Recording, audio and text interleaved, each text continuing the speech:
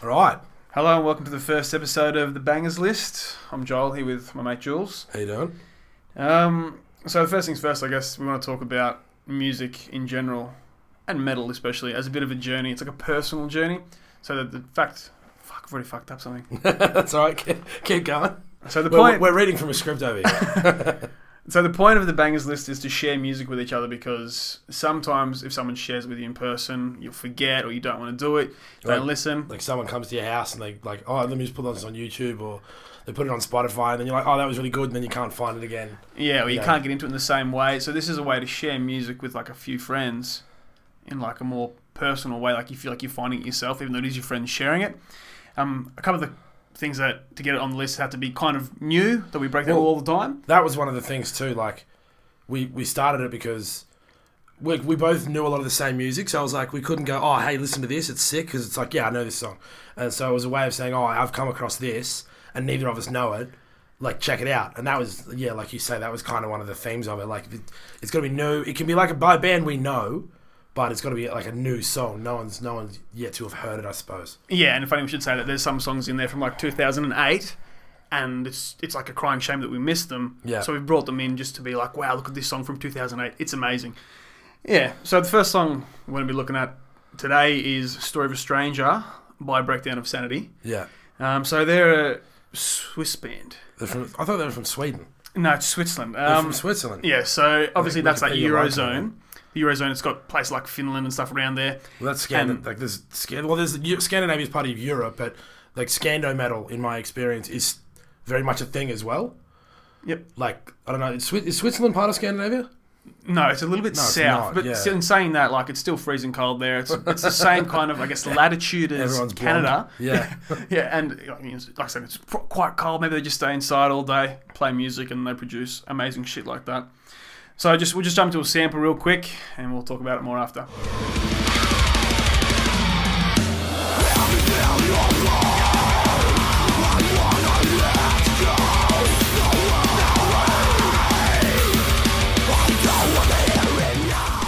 So as you can see, the song is like pretty brutal. It sounds like that the whole way through, and I think it's just through and through metalcore. What do you think? Yeah, no, definitely. It's like just breakdowns. Like, I guess, which is something they're really well known for. I only know their one or two albums, but all of them are just monster breakdowns constantly. And it's in their name, so... Well, yeah, exactly right. Which it's something they do really well. Like, they're not super proficient. Not being a guitarist, I'm not going to say they're, not super technical or whatever, but I said they're not super proficient a second ago. What I meant is they're not massively diverse within the genre and what the genre has become, but this was a while back now as well. And what they do really well. Yeah, it's not really a formula, but they're sticking to what they are really good at. And through a lot of the songs in this one especially, there's no apparent like pop structure. So it's not like verse, chorus, verse, chorus. These songs are just like breakdown, scream, awesome. Yeah. And that's great. Well, yeah, exactly. I couldn't have said that better myself. Yeah, and also obviously these guys they're not native English speakers, and you can tell in a lot of the songs lyrically, and they have the way they use English language to wrap around and make it all work and fit. And it's not the kind of way I would do it if I was writing their songs. And like, it's interesting to hear that because like they are from that Eurozone. Yeah. And how it still melds together. Like, I think sometimes sounds better than native English speakers. Personally. Not being super, like, I probably should have been, but not super confident in all of the lyrics with this song. But there are other songs from this record, Deadline.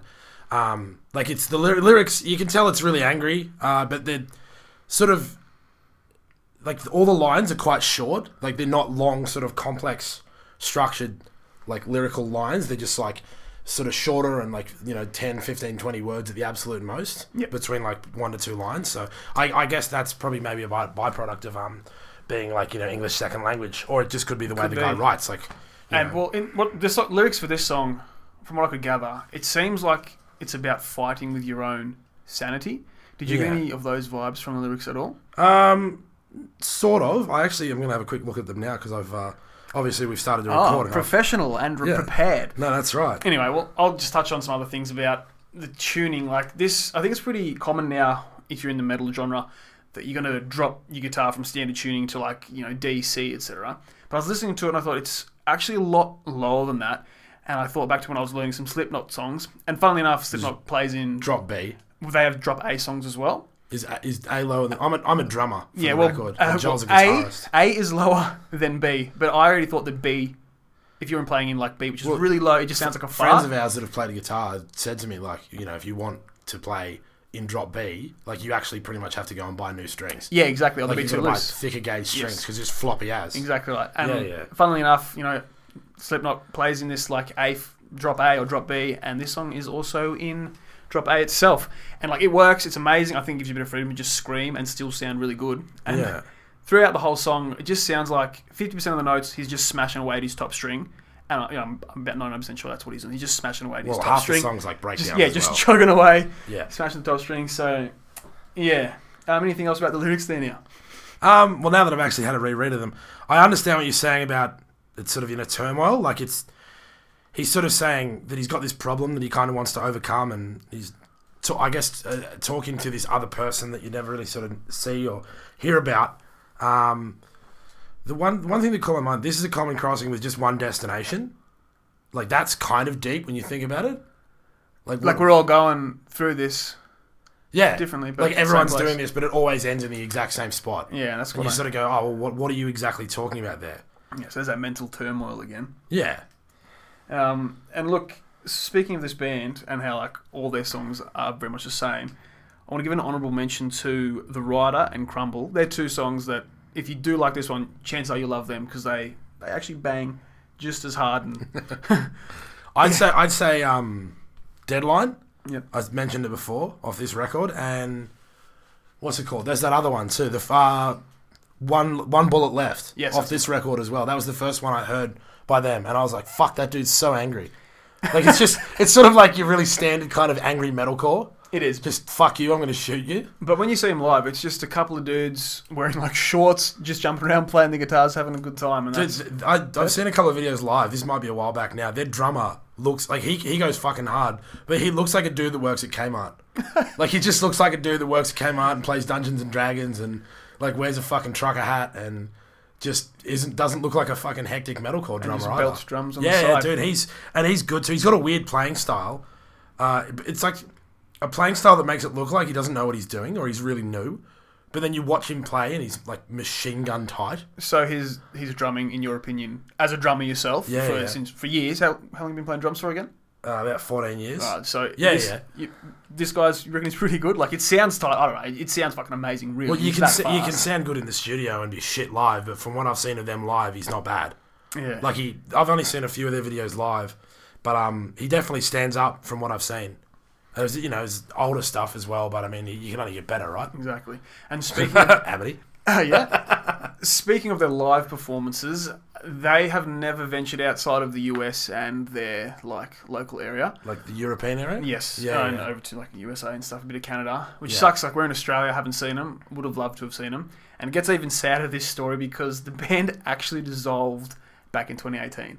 Yeah, right. So I didn't know that. There you go. They started in 2007, and like, I guess 10, 11 years smashing away songs like this without really breaking. They did 3 records too, didn't they? And a few more other bits and pieces. Yeah. But it's kind of sad. I wish they'd come onto the scene maybe a few years ago, so they could have gotten bigger and maybe produced more music. Because it'd be quite taxing, I guess, to have your band and you're not necessarily making as much money as you want to, or having the success you're after, especially when you're this good.